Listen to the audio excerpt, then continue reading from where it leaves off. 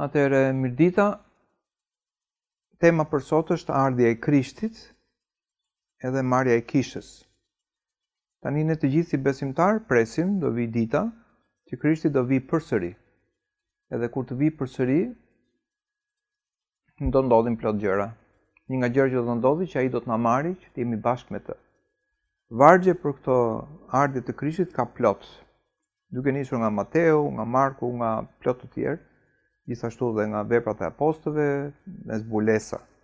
Tashti, unë do të filloj me një varg që është këtu që thot Marku 24:42. Rini zgjuar pra, sepse nuk e dini në cilën orë do të vi Zoti juaj, na thot ne. Por dijeni këtë, se ta dinte i Zoti shtëpisë në çfarë ore të natës do të vi vjedhësi, do të rinte zgjuar, dhe nuk do të lejonte të shpërthejë shtëpia. Prandaj edhe ju jeni gati, sepse Biri i Njeriu do të vinë atë orë kur ju nuk mendoni. Atëre ka vargje plot, unë do lexoj edhe një dy vargje tjera që i kam gati. Për shembull, një pyetje që do ishte, po nga ta marrin vesh në që erdhi. Tek zbulesa 1:7 thuhet, ja i vjen me rretë dhe çdo sy do ta shoh, edhe ata që e të shpuan, dhe të gjitha fiset e dheu do të vajtojnë për të. Po, amen. 2 Pjetri 3:10. Dhe dita e Zotit do të vi si një vjedhës natën.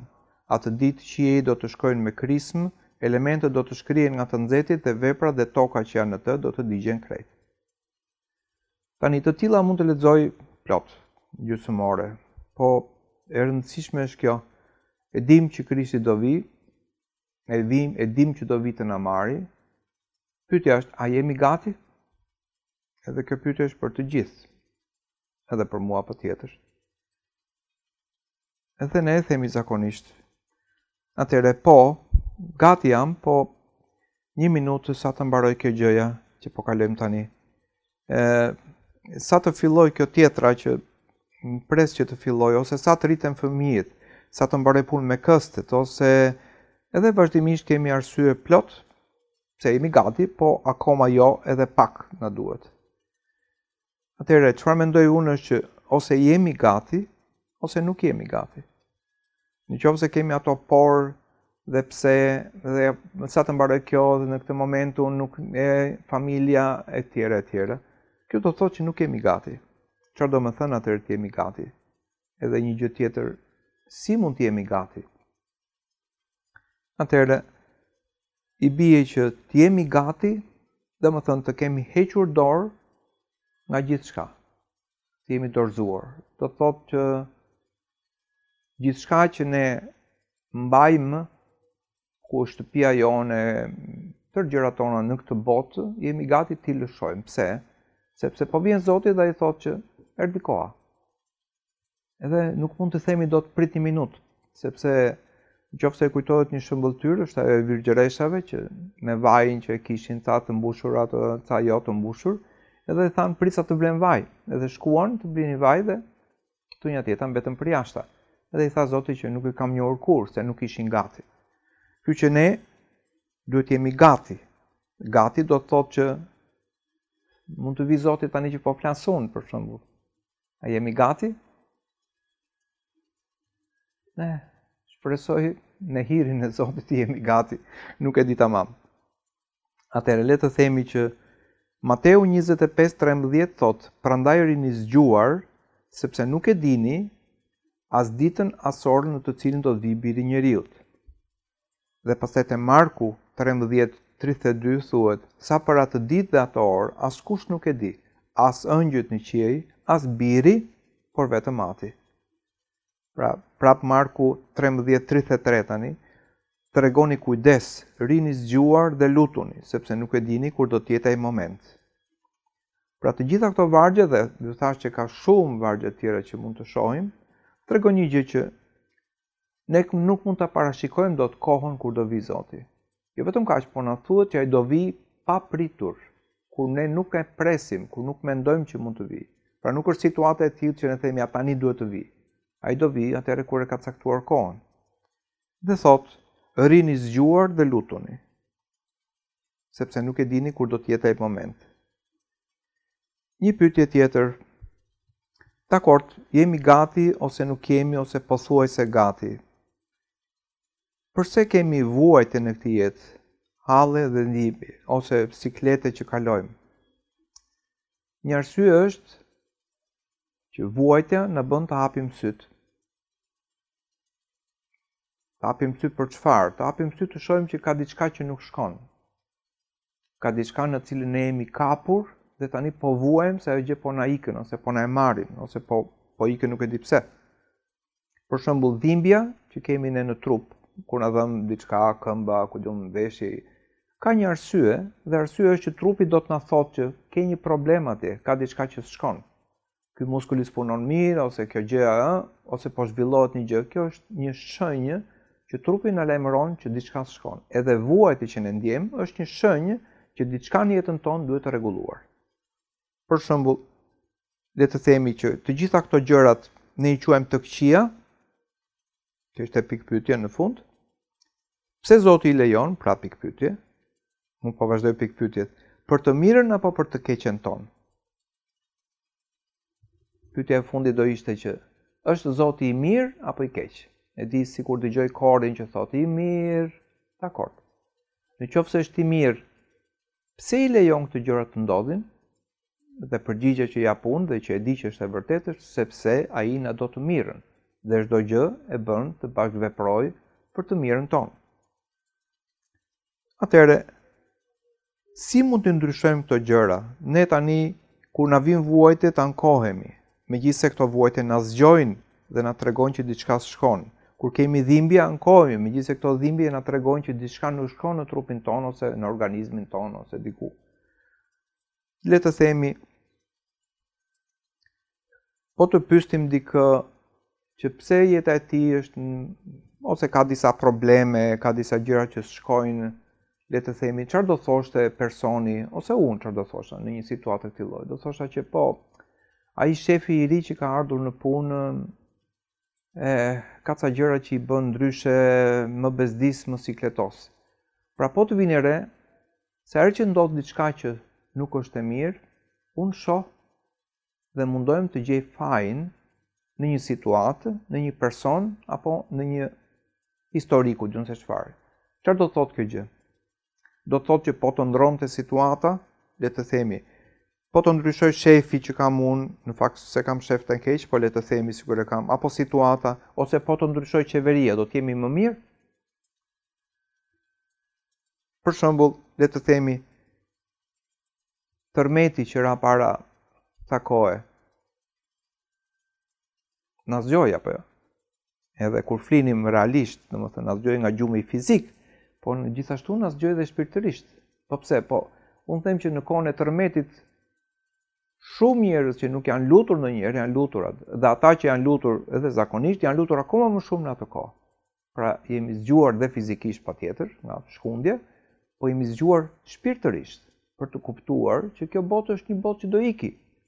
Mund mos iki në këtë minutë, po dikur do iki. Pse? Sepse Jezusi do vi. Jemi të sigurt për këtë gjë. Po. Atëherë pse sillemi sikur kjo botë është një botë që nuk do lëviz kurrë? Ne mbaheshim tek shtëpitë, si të palëvizshme, te toka, dhe u shkon gjithë toka dhe kjo bëri që ne të kuptojmë që gjithçka që ne po mbështetemi nuk është e qëndrueshme, mund të iki në moment. Le të themi, ky virusi që, ose kjo pandemia ose epidemia e këtij virusi që po bëhet në të gjithë botën, ose që është duke u bërë ngadalë, çfarë po bën? Nuk po tregon frikrat që kemi brenda vetes tonë? Nuk po tregon për shumë gjëra të cilët ne i quanim të domosdoshme dhe i shohim që s'janë? Çfarë realisht po tregon? Kjo tregon që çfarë kemi brenda vetes tonë. Ne jemi të mbyllur brenda një gjëje të vogël, brenda jetës tonë të kufizuar, edhe mendojmë që kjo bota jonë e vogël, që është egoiste, ku ka frikë, preokupimi, merak, dyshime, halle, kjo është gjithçka. Edhe sa herë që ndodh diçka e madhe që është kundër këtë botë, ne fillojmë mendojmë tani për Zotin më shumë. Kështu që i bie që çfarë mund të bëjmë në këtë gjë? Atëherë, brenda kësaj botës sonë të vogël, ne kemi kontroll, ose na duket sikur kemi kontroll. kemi siguri, edhe na duket sikur kemi siguri, sepse siguria jonë shprishet shumë kollaj. Ne i dim gjërat që duhet të bëjmë dhe gjërat që kemi. Na duket kështu. Kurse në qoftë se i dorëzojmë këto gjëra, te Zoti, duhet të dorëzojmë sigurinë tonë, kontrollin tonë. Dhe i bie që në qoftë se dorëzojmë kontrollin tonë dhe sigurinë tonë, dhe të i lëmë në duart e Zotit. Në qoftë se i lëmë në duart e Zotit, Zoti është Zot. Është i paparashikueshëm dhe nuk bën sipas mendjes tonë. Ai ecën sipas ato që quhen ai të mirat e vërteta, që janë tamam ashtu. Atëherë, pra, ne mbështetemi tek bota jonë e brendshme, mbështetemi në mënyrën se si jetojmë, mënyrën se si mendojmë, si organizojmë gjëra dhe mendojmë që këtu është gjithçka. Pastaj vjen Zoti e thot 1 minutë tani se jam dhe unë. Dhe ne trembemi dhe momentalisht i lëshojmë këto gjëra dhe pastaj fillojmë i rimarrim prapë. Pra iku tërmeti, nuk them që e haruam, po e kemi lënë diku më njanë dhe kemi vazhduar prapë sistemin e jetëve tona. Diçka ka ndryshuar mbase, patjetër, ose në shumë njerëz ka ndryshuar diçka, disa njerëz që thash që si ishin lutur kur, erdhi koha që u lutën dhe i lutën Zotit o Zot, çfarë po bëhet kështu. Edhe ka njerëz dhe sot që po thonë çfarë po ndodh shumë me botën tonë. Pra pasiguria na bën të ndjehemi keq. Por ne duhet të lëshojmë gjithçka që dimë dhe diçka të njohim për të marrë atë që Zoti ka për ne. Ne jemi të burgosur në kafazin tonë dhe mundohemi ta mbajmë botën edhe Zotin jashtë, sepse brenda këtij kafazi kemi siguri, ndjehemi rahat. Ktu është komoditeti ynë, për zona tonë e rahatisë. Kemi frikë të lëshojmë gjërat. Duhet i lëshojmë dhe të kemi besim tek ai. Edhe një gjë që e keni dëgjuar shpesh, një tip Barcaleti ishte ai që ishte varur me një shkure ose me një deg pemë mbi një humner, edhe po me zor po mbash dhe po binte dhe natën ka njeri, bërtit ka njeri, edhe në një moment caktuar, o Zot, a je këtu? Dhe u dëgjua një zë që tha, po këtu jam. Po bie, i tha, mirë, i tha, e lëshoj duart se të mbaj unë. Edhe u bë një heshtje dhe pastaj i tha, a ka njeri tjetër këtu? Tha ky.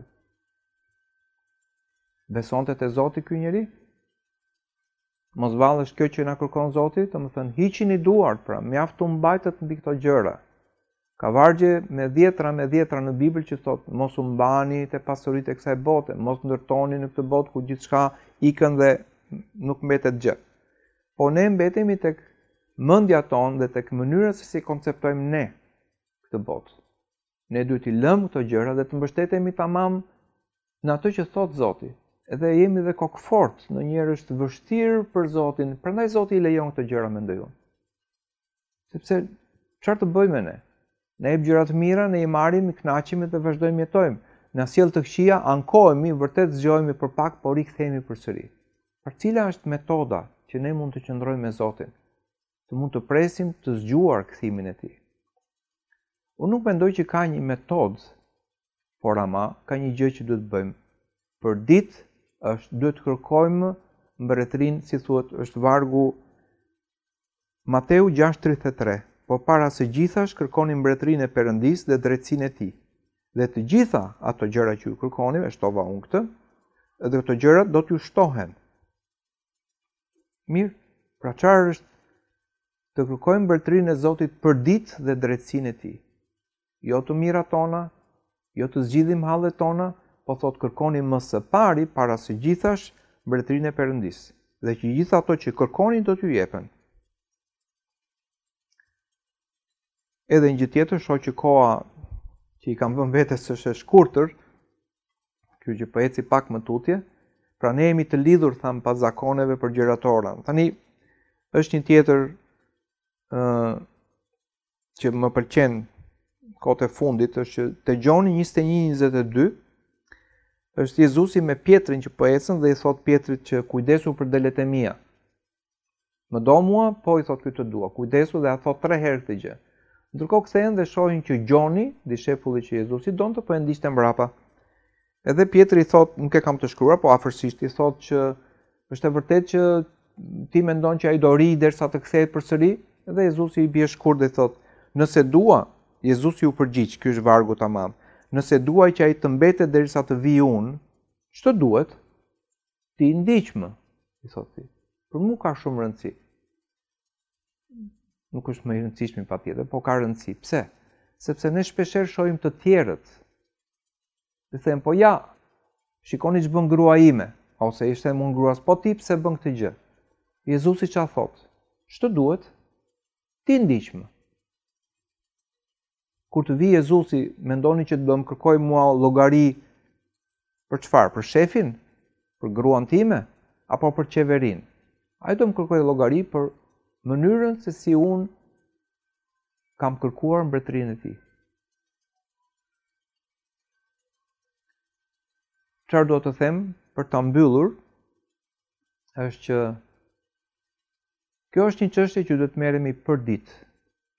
Pra të kërkuarit të mbretërisë Perëndit. Pra në çdo gjë që ne bëjmë, pyetja e parë duhet të jetë si shërben kjo mbretërisë së Perëndis? Çfarë po bëjmë me këtë gjë? Ku po i jap lavdi Zotit? Le t'i lëmë të gjitha gjërat e tjera, si të parëndësishme dhe jo kryesore. Kjo është e para që duhet të merremi. Pra për ditë ne duhet të shohim dhe duhet të themi ku është dhe si ta kërkojmë mbretërinë e Perëndis dhe drejtsinë e tij. Dhe pastaj ta flem mendjen se të gjithë gjërat e tjera do të na jepen shtesë. Atëherë edhe diçka të fundit, para se ta mbyll, është që me që nisim që ne flasim për ardhjen e Jezusit dhe marrjen e kishës, themi duhet të lexojmë nga Mateu 25, vargjet janë nga 25:31 deri tek 46, janë shumë. Kështu që unë do lexoj vetëm disa dhe ju lutem lexojini vetë. Dhe kur të vijë Biri i Njeriut në lavdinë e tij, bashkë me të gjithë ëngjëjt e shenjtë, atëherë do të ulet mbi fronin e lavdisë së vet. Dhe të gjitha kombet do të mblidhen para tij, dhe ai do t'i ndajë njëri nga tjetri ashtu si i ndan bariu delet nga cjept. Dhe delet do t'i vërë në të djathtën e tij dhe cjept në të majtën. Atëherë mbreti do t'i thotë atyre që do t'jenë në të djathtën e tij: Ejani të bekuar të Atit tim. Merrni trashëgim mbretërinë që u bë gati për ju që nga krijimi i botës. Sepse pata uri dhe më dhat për të ngrënë, pata etje dhe më dhat për të pirë, isha i huaj dhe më pritët, isha i zhveshur dhe më veshët, isha i sëmur dhe ju më vizitonit, isha në burg dhe erdhët tek unë. Atëherë të drejtët do t'i përgjigjen duke thënë: Zot, kur të pam të uritur dhe të dham për të ngrënë, ose të etur dhe të dham për të pirë, dhe kur të pam të huaj dhe të pritëm, ose të zhveshur dhe të veshëm, dhe kur të pam të lënguar ose në burg dhe erdhëm te ti? Dhe mbreti duke u përgjigjur do t'i thotë: Në të vërtet po ju them, sa herë keni bërë këtë ndonjërit për këtyre vëllezërve të mi më të vegjël, këtë ma bët mua. Pjesa që vijon, që është Mateu 25:41 deri te 46, është pjesa që i flet atyre që nuk i kanë bërë këto gjëra. Dhe ata i thonë që kur nuk i bëm këto, kur nuk ja bët dikujt tjetër, thotë, një nga vëllezërve të mi më të vegjël nuk mi bët mua. Këtë presim pra. Presim që Jezusi të vijë, edhe ai do merret me ne. Prandaj kjo kohë që kemi para ardhjes së Jezusit, se kur të vijë Jezusi duhet mbyllur porta, është një kohë që mund ta shfrytëzojmë duke bërë atë që thot ai. Pra, t'i japim për të ngrënë, t'i japim për të pirë, ta presim, ta veshim, ta vizitojmë kur është i smur, edhe kur ishte në burg ka shkuar tek ata. Dhe kur e bëjmë këtë gjë për dikë që është në këto hallë dhe këto nevoja, ne e bëjmë për Jezusin. Mirë, Zoti na bekoft të gjithëve. Mirë, u dëgjofshim atëherë.